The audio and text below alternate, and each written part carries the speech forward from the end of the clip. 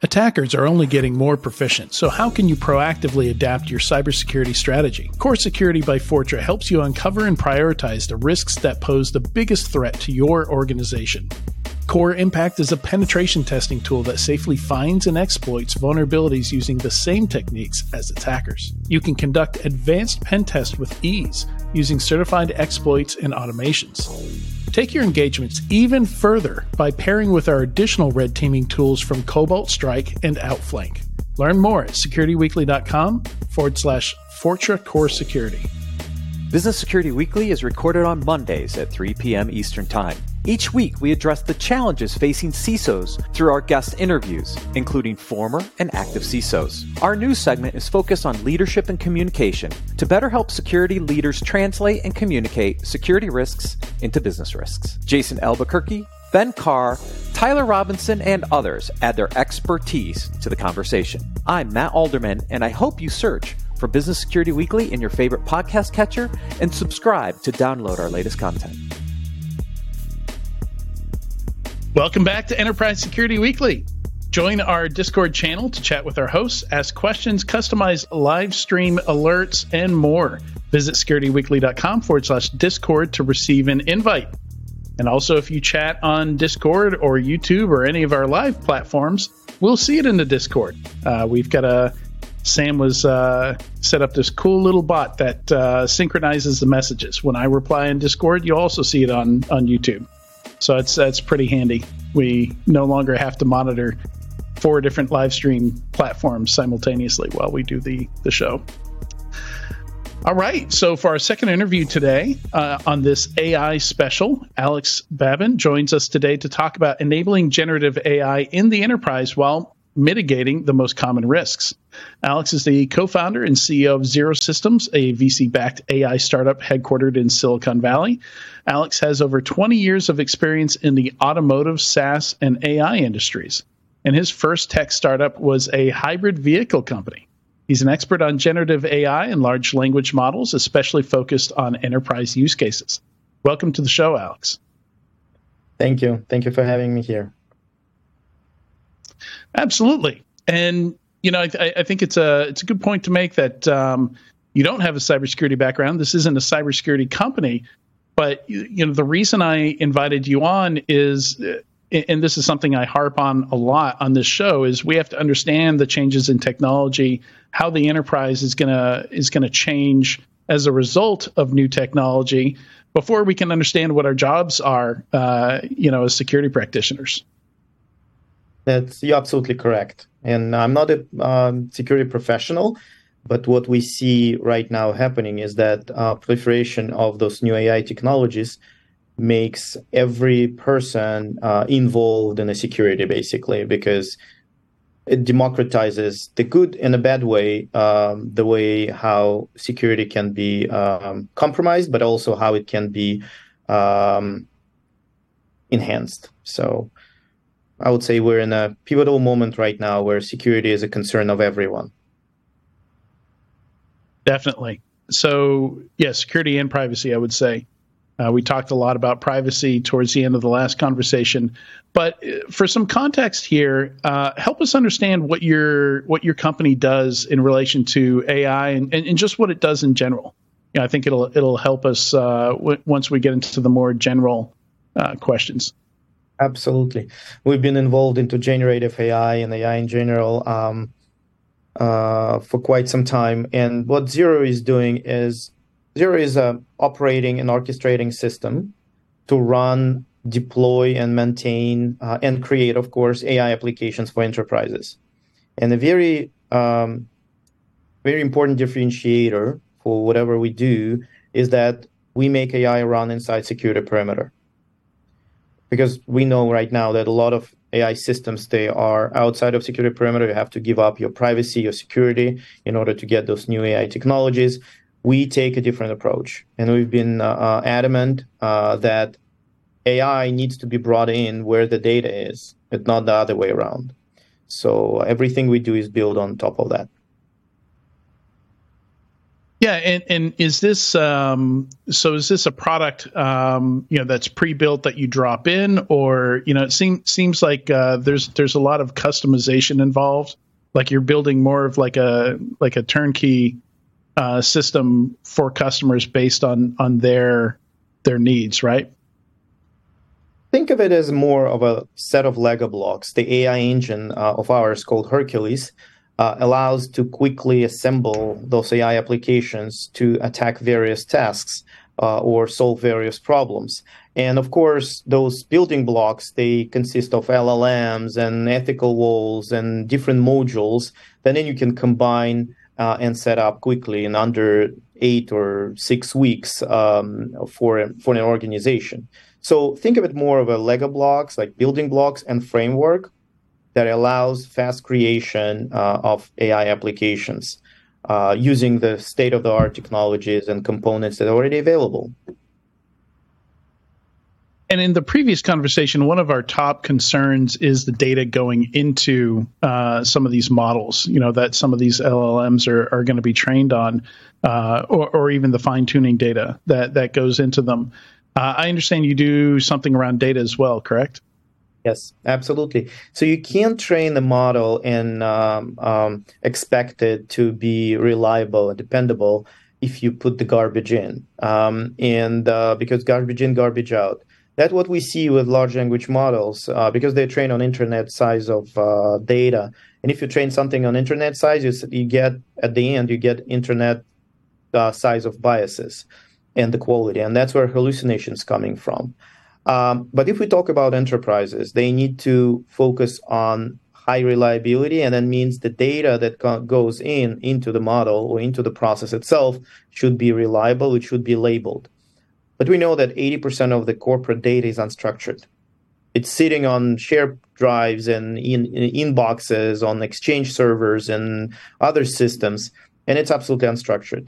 So in order to get high quality output, you need to structure that data first. And we have our own model, large language model, that's designed for that specific task. It's part of our engine, Hercules, and it does systematic data labeling, taking this unstructured data, helping to match it with ontology, and then create metadata around it to actually then to be able to feed it into the models.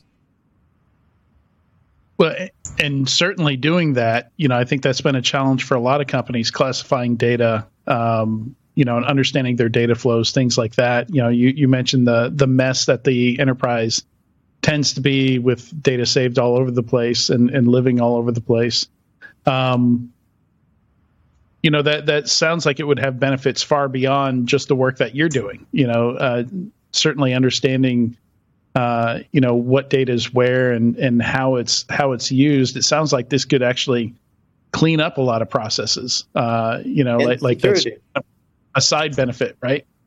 Exactly, and security part of it. So if you know where your data is and you know what's inside that data, let's say those files, there might be PII, personal identifiable information, or other type of information stored there, and you don't know what shared drive it is on and who has access. That creates a security risk. Of course, it's not just for being fed into LLM or an automation process.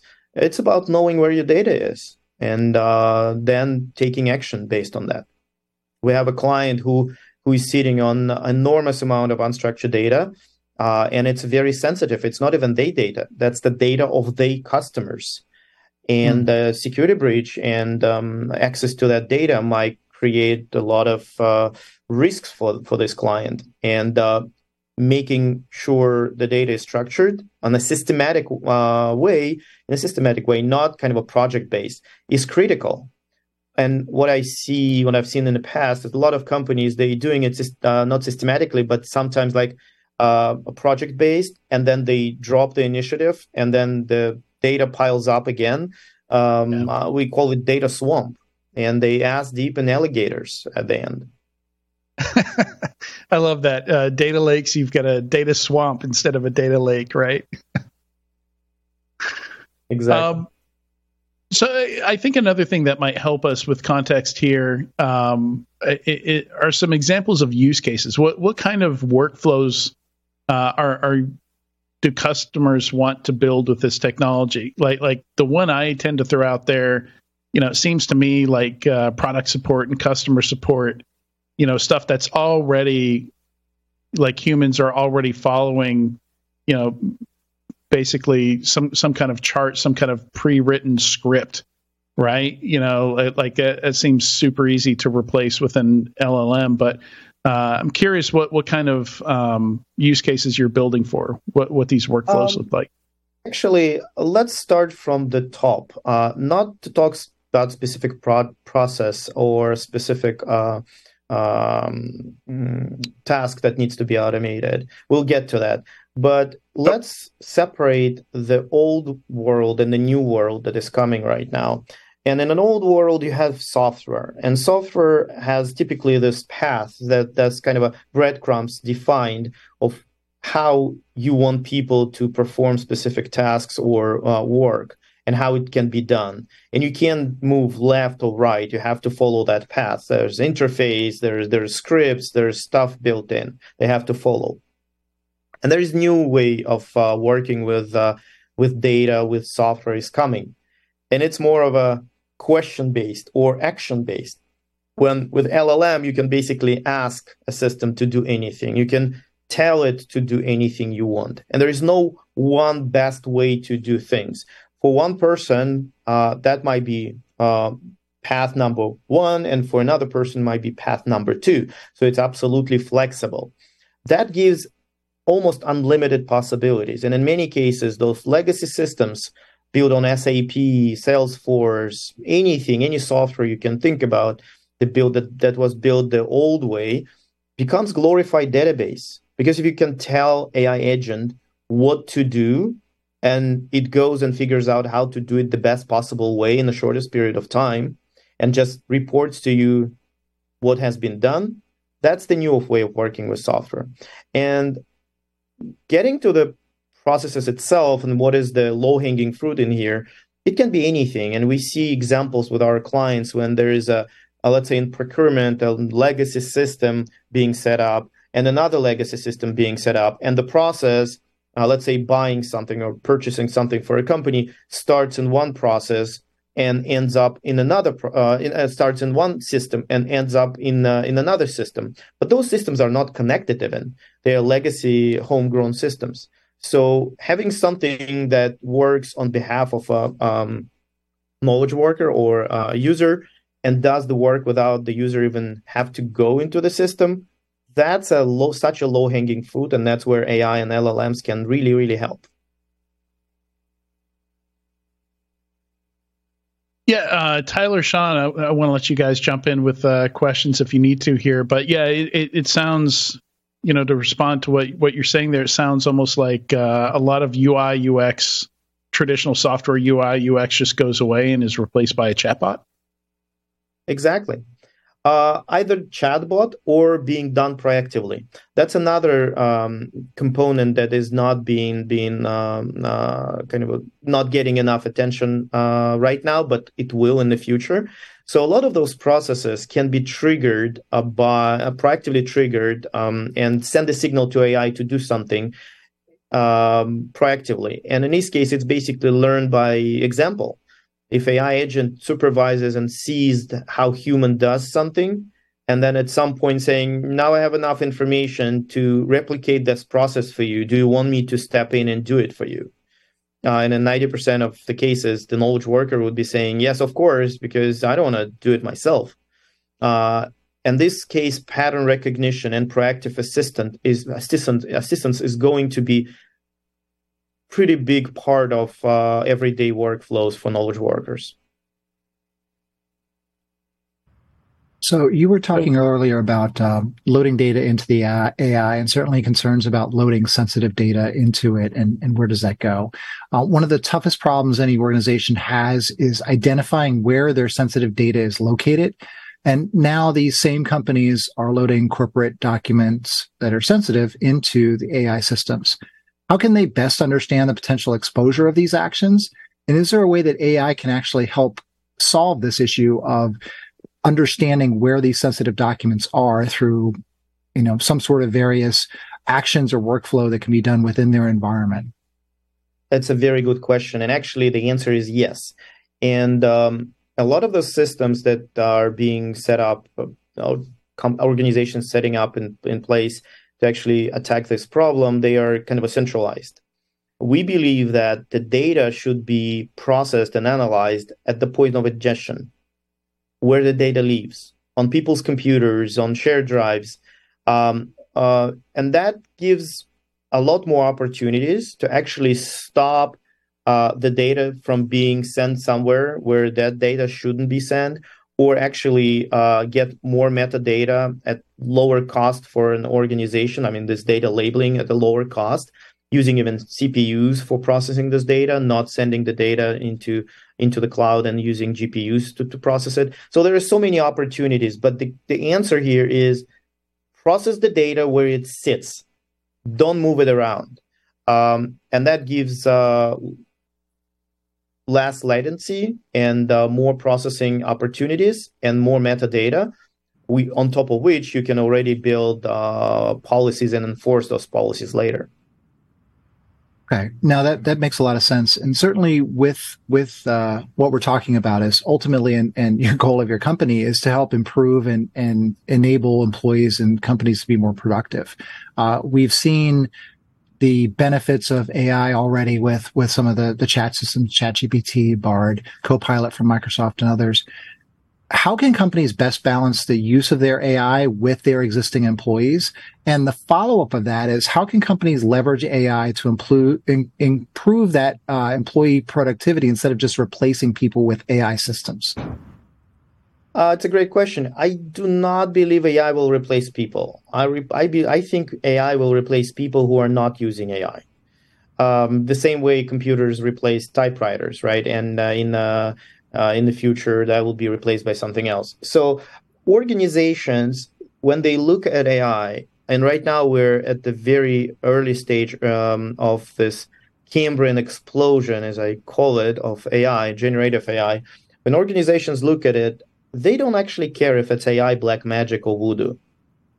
They care about ROI. Sometimes they've been dragged into this AI kind of a frenzy and popular things that they just can want to throw at. If you look at how companies are talking during the earning calls and talking to journalists about AI, they try to squeeze a word AI everywhere possible. But when it gets down to the level of, now let's put it into production, that's where they hit the wall. Because you can easily prototype things with ChatGPT. Literally easily. You can do stuff with open source models, and you can see how they can improve your processes. But when it gets down to the real production inside security perimeter with high reliability, dependability, that's where the problem starts popping up like mushrooms after the rain. I keep calling it, like, as an analogy or metaphor, we are at the stage of brothers' right first flight of AI. We're in the air, we're flying 300 yards, amazing achievement. But enterprises, they don't need a paper plane made out of dried wood and duct tape and sticks. They need Boeing 777, reliable, effective, and with all infrastructure, plumbing and fittings and everything, right? So, and we're still not yet there. We're getting there. And a lot of companies going to be showing up in the market that will do exactly this. They'll take what is available on the market, put it together, and make it reliable, dependable. And organizations will stop thinking about AI as a silver bullet, and will start looking at, hey, what we can do right now to get maximum ROI from those AI tools. So Adrian mentioned, what is the low-hanging fruit here, and what we can attack first, second, and third. Yeah, which leads. Sorry, go ahead, Adrian. All right. So this sort of leads to the question of, what are those areas within the enterprise that you feel AI today can help solve those problems, sort of that big best bang for the buck? And then in the near future, the next year or two, what are the sort of those areas as this kind of expands beyond more of this sort of chat model or relational model that we're seeing right now, where you can provide context around certain documents or certain situations? Mm-hmm. Great question. So I would say the usual suspect would be a process that consumes unproportionately a lot of time. So, and the best example is a content generation, of course, because that's what everyone is started doing when they first tried ChatGPT. We know how long it takes to create a content, to write an email, to write an article, a blog post. But when you can throw something into a system and say, "Hey, this is the prompt. This is my idea. Unfold it for me into much bigger text, bigger piece of content," and you have it like in 3 seconds, and then you can spend less time polishing it, and you have the final product faster. That's the very obvious thing, and it's kind of a generative AI. When something is generated from nothing or small piece, there is a big portion generated. But the future, I believe, in more of a synthetic AI, where things are being, what's synthesis AI, when things are being synthesized into a synthetic thing, and there might be enormous amount of information or data, and you need insight.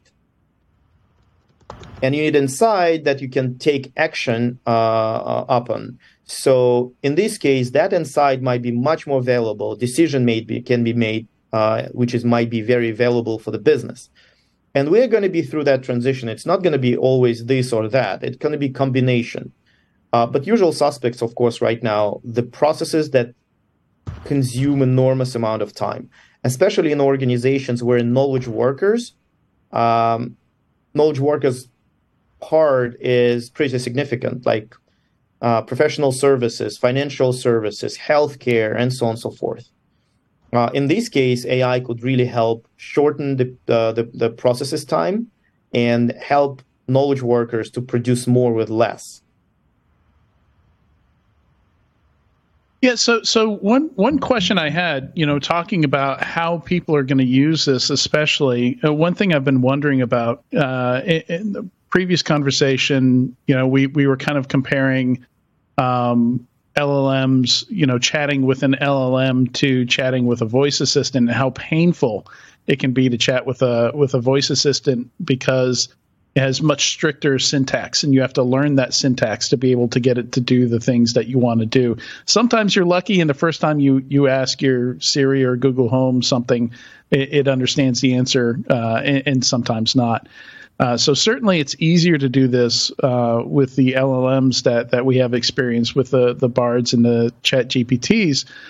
But prompt engineering has very quickly become, it seems, a valuable skill, to the point where there's prompt marketplaces where you can spend money that other people have come up with. So my question is, how important a skill is that going to be for people using AI in the enterprise? Will we see dedicated roles where all people do is come up with prompts and maybe train internal employees on it? Or is it more like email, where everybody is going to need to know a little bit about writing prompts to get the most out of these systems?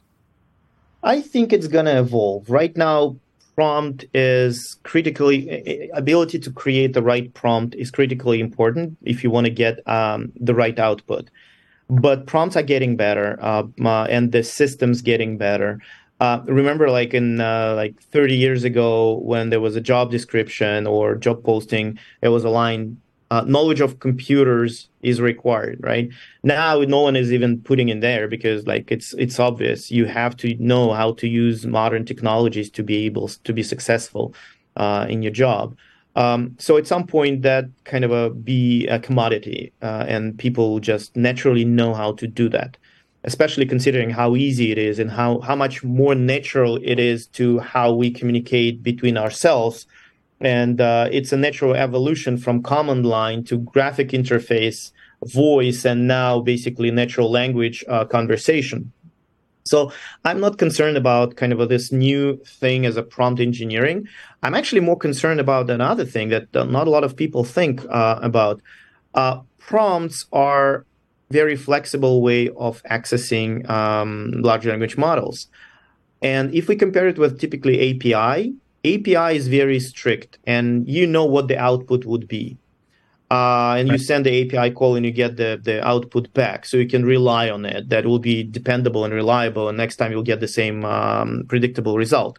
But when you're sending a prompt to LLM and something changed on LLM side, it has been updated or been retrained or a new corpus of data has been fed in, and what prompt you use today might not work tomorrow, might give you absolutely different answer. Or so when you build dependable systems and reliable systems for enterprises, you have to take this into consideration, especially when building complex systems. And sometimes people think that, well, the same prompt will give me the same result ever.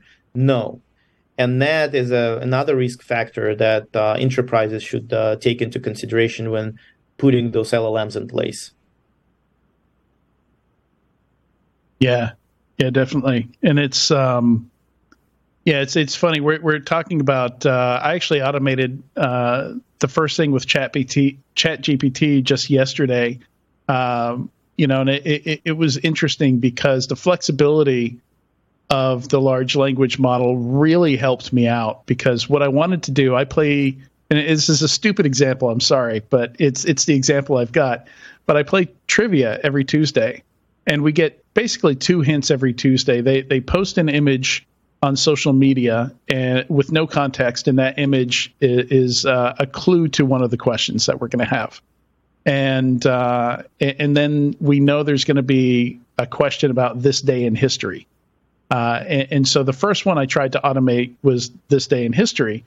And I found I was using Zapier. And when putting that together, I wanted it to run this every Tuesday at 3 p.m. So I have a few hours to look at it, and it's going to text me the answer. And I'm going to ask ChatGPT, what happened this day in history? We've been really successful using ChatGPT with this question, 100% success rate.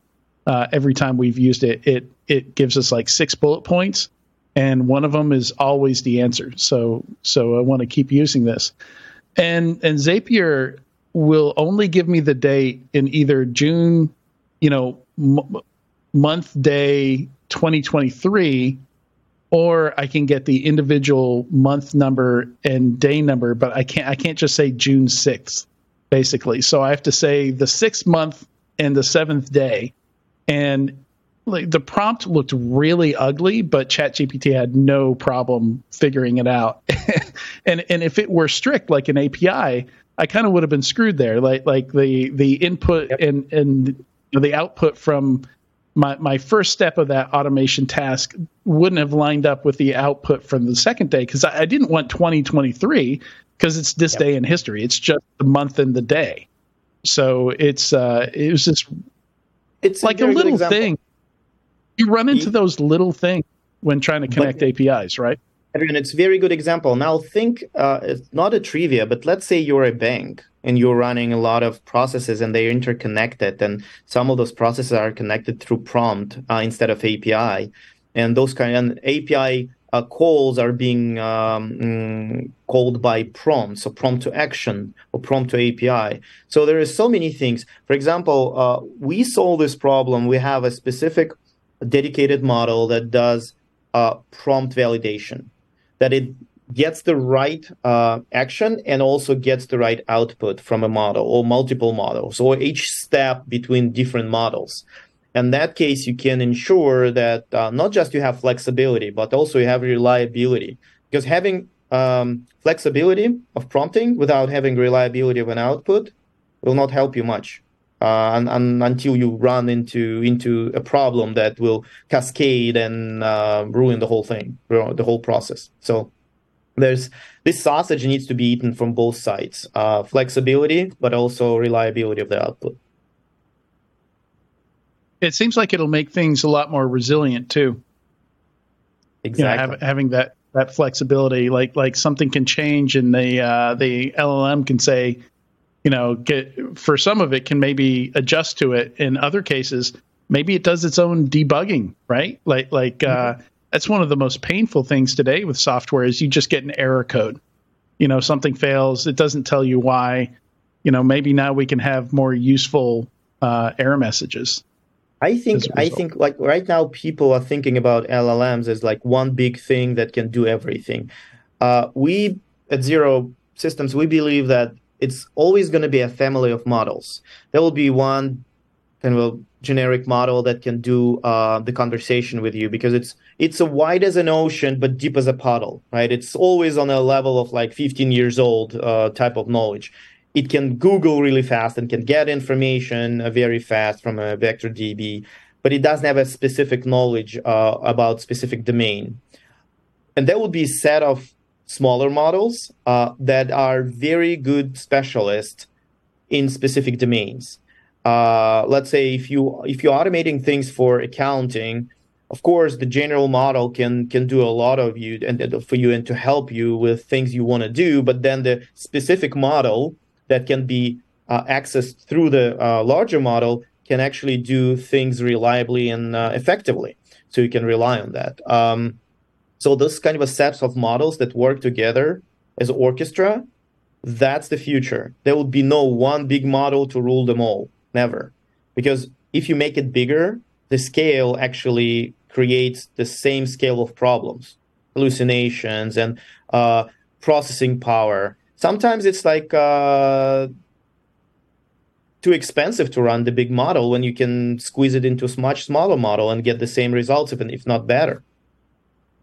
So that brings me to a good question that Daniel raised in our previous interview is, how do you use LLMs with data sources that are constantly updating? How do you handle that when, like we've heard that actually building, the technical process of training one of these models and building it can be very time consuming, compute expensive, and labor expensive. Yep. if you've got to have humans training it after you build it, Yep. right? Yep. The fine tuning. It's a great question. So actually, multiple answers in one question here. So let's start with the compute. Let's start with the data first. So, and we already touched that topic. If you have corporate data, which is unstructured, but you have a system set up that it does systematic data labeling, you don't have to ask people to do it, which is very not cost effective. It's expensive. But in this case, if a machine does that in a systematic way and you get this metadata, you have that data labeled, that's much more effective and less expensive. And in our case, for example, we even use CPUs for inferencing, not GPUs. Next week, there is a case study coming with Zero, Intel, and ActiveLoop, when we basically showcase how Intel CPUs can be used to do the same work as GPUs. Yes, slower, but you don't need a real time or faster processing here when we talk about the labeling of the unstructured data. So on one hand, you have this enormous corpus of data, but if you use existing infrastructure and you use CPUs to process it, it's low cost and it's systematic. So you already kind of solve part of the problem. The second piece is how to of course, you need to train the models, and training models are really expensive. In this case, you need GPUs. But if you are training a smaller model, that would be less expensive. And the larger model, big model, might not be needed to be retrained very often. You can have what you have. But smaller models that you add to your library of models when you need to automate or augment a new process, instead of retraining the big model to take on that specific process, you just train more specialized smaller models and add it to the library. So in this case, the larger model will be tapping into the smaller models when it needs some specific use case to be attacked. So in this case, it's a combination of those things, and that's where the orchestration piece and the operating piece of the AI comes in play, and that's what we actually do for large enterprises. Because otherwise it's going to be too expensive, too slow, and you'll need too many data scientists to kind of do it over and over again. It's not going to be very effective.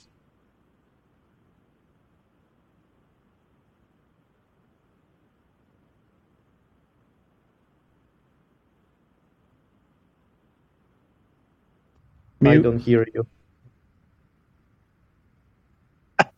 I don't remember why I'm muted, but Sean, do you have any other questions we haven't gotten to yet? I think one of the things that I heard that was really insightful to me was that this whole concept of a family of models. Alex, you were talking about these models are getting bigger, they're getting more expensive. It's getting tougher to scale them.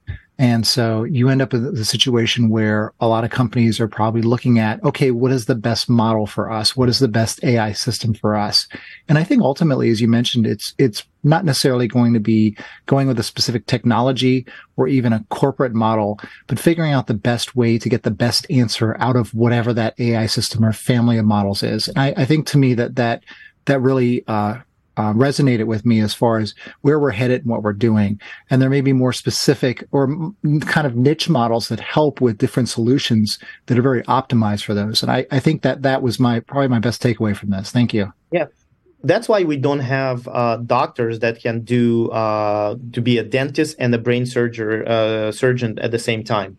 Well, technically they can. Probably will not go for that to that doctor to have a brain surgery, right? That's why specialization is the key. And of course, you can take your financial statement, put it into large model like GPT-4 and ask to turn it into a poem Shakespeare style. But and it will do it because that's why it's big and that's what large model is. But if you're an enterprise, you probably would never ask the model to do that. It will not even come to your mind. But you'll take your financial statement and will ask the model, a specialized model, to give you insights or where the growth factors are hidden or where the costs are buried and like how to improve it. And in this case, much smaller model, but trained on specific data sets, financial data set, will give you much better answer with no hallucination and much faster and a cheaper cost instead of asking GPT-4 to do that. And it doesn't mean that the truly large models don't have place. Of course they do. They are very good generalization models. But when you need to perform specific tasks, that's where you go to the specialized model. That makes a lot of sense. And I think the other side of that, the other thing you were talking about is it sounds like prompts are very important right now. They will likely be less emphasized, let's say. And hopefully, I think we probably will get to the point. It sounds like this is along the lines of what you're thinking as well, is that the prompts themselves will be less important as it is to try to explain what we want to the model or to the AI system. And the AI system will help us develop the best prompt for us, given that niche, given that circumstance, given what it understands about what we've asked before and maybe what it's looking for. And so maybe we're looking at almost a system of systems where we have this sort of broker that will identify the best model to ask the best question and help us better define that question. There's a movie, where the person goes or the AI or system goes, that question, I don't have an answer for it. Could you ask a better question? And then when the person, the character in the movie asks the right question, then they get the perfect answer. And I kind of feel like that's where we are right now. It was from iRobot. Exactly. And it was amazing. Exactly. But you tapped into a very interesting thing. And that's correct. And I think this orchestration of models is critically important because that's where the value if we talk about enterprises, not the consumers, but enterprises, that's where the value at the affordable cost is. Because right now everyone is jumping in and trying not to think about the cost. But the cost is important because that's where the ROI is. And that's going to be affordable when systems are being built this way. And that's what we do actually at Zero. And that's why I think this future is the combination of models trained on specific data, domain expertise type of models that can be orchestrated by a larger model to interface with the human. So one of the things... Oh, go ahead, Tyler. Well, I have a very pointed question. So the use case for the enterprise, I think, is pretty clear. The enterprise user is hopping in, using generative AI to create materials, content. I personally use generative AI at least every other day at a minimum. But I think what is really going to be powerful is when it's an entire business analytics engine that helps you make smart decisions on the business as a whole, not necessarily on any individual contributor's individual workload for a moment or a point in time. Right. But the more important question, and I say this jokingly to my other co-founders, when am I going to get my personal digital assistant that knows everything about my personal life, that I can have it prompt me every day, say what I'm doing, help me solve my individual problems? I think that's my selfish ask. You are not far away from actually reality. So I don't think people right now need this kind of a type of personal assistant that would be looking over the shoulder, doing everything. But definitely, and we're working in this direction as well. We are working on Action Transformer. And we already have products built on that. So when instead of kind of like large language models, when you can predict the next token, the next action can be predicted. Think of this. You have a task and you don't even know about the task. It might be an email coming into your inbox saying that you need to create a report. And the system reads it before you do, and it knows and can predict your next steps of what you would do to actually make this task accomplished. And it does that for you. Instead of predicting next token, it predicts your next actions, and it can predict 5 actions, 10 actions until basically the job is done. I would say that's the future, especially for enterprises, because that would feel like absolutely black magic. When you just thought about something or you have something in your to-do list, but the system already done that for you, knowing how you would personally do that. Because it already has access to all the data you have access to. It knows how you do things. Nothing stops it from basically mimicking the way you would click on buttons and you will kind of write a report and so on and so forth. So we're already working this direction and we have pretty good results. Yeah, I think that's absolutely 100% true from a business perspective. But I also think that a mass adoption moment will be the day that you can buy that service for $20 a month, have it connect to your personal Gmail, your personal calendar, your work calendar, and give you every, your wife's calendar, your life calendar, all those daily activities are being completed in an automated fashion. That's the mass adoption moment. Between now and then, it's probably years away, but that's something I'm definitely looking forward to. Yeah, I don't think it's that much far away, considering how quickly things evolve. I can't predict when, but I think you're right. Mass adoption is going to be happening from the mass market, and those are consumers and their daily lives. There will be a lot of companies that going to be working on that and helping individuals with their everyday lives, because work is just part of it. Yeah, I remember getting really excited. I forget the name of the soft keyboard for mobile app, but it had an option to where, and a lot of people didn't like this, but it had an option where it could read your email, and so it learns how you type, what kind of words you use. Being in the cybersecurity industry or any industry, medical, whatever, there's all kinds of acronyms specific to your industry, maybe specific even to your company.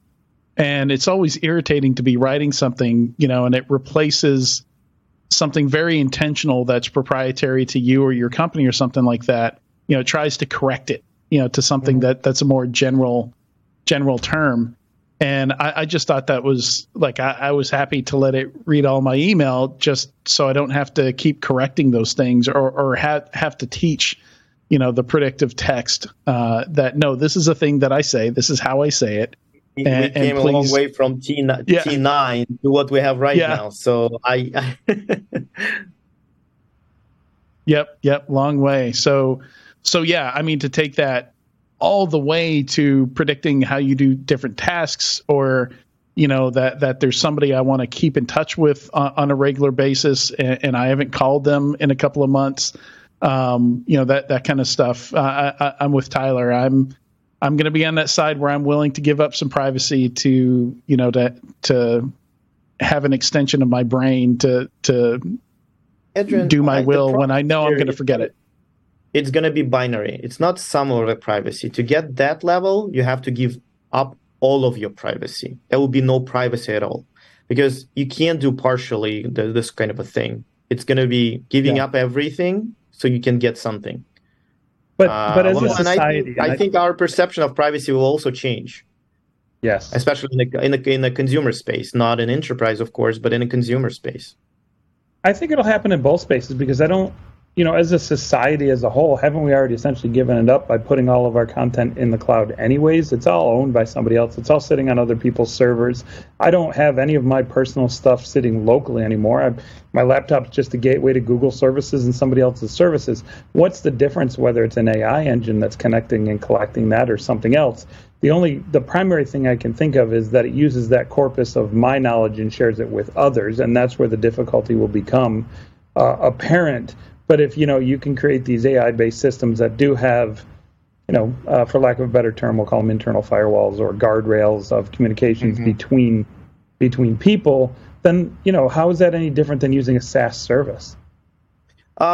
It is not, but it's just like much deeper penetration. I'll give you an example. When enterprises, and again, talking about enterprises, when enterprises implement or think about implementing those type of things like LLMs, and they say, well, we'll give it access to our internal data, and that will be a model running inside the security perimeter, and we'll give it access to the data. We're safe. And then they realize, wait a second, how about ethical walls? Does the sales manager in Nebraska has the same access to the same data as the CEO of a company?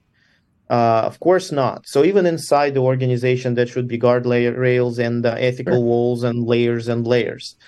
So it's not just about one perimeter and everything is like a socialism inside. Everyone shares with everyone everything.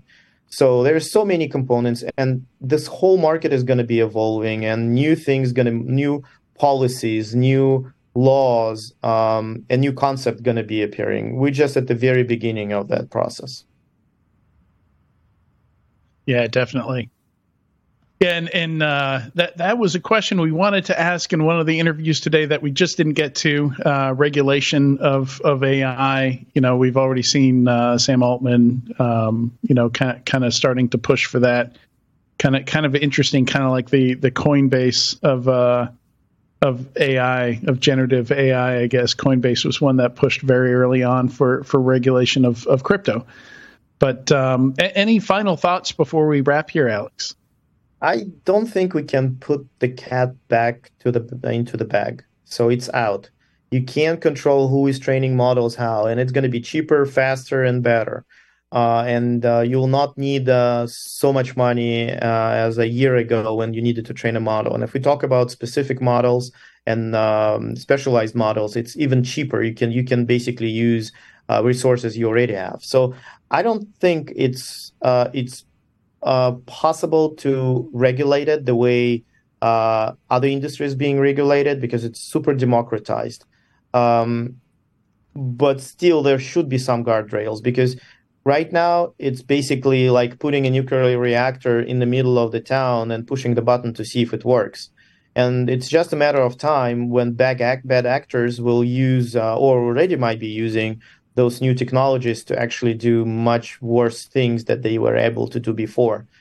But it's like with the gun regulation, you can't stop bad guys from having guns the same way you can't stop bad guys from having AI, but you need to regulate it nonetheless to make sure it's harder for them to get to the newest technologies. So I think regulation is coming, and it will be there. We'll just need to see how it plays out. Whether or not it's enforceable is a different matter, right? Exactly. Yeah. All right. Awesome stuff. Alex, thank you so much for joining Enterprise Security Weekly today. This has been great. Thank you, guys. It was a pleasure. All right. And we'll be right back in a few moments with the weekly Enterprise News.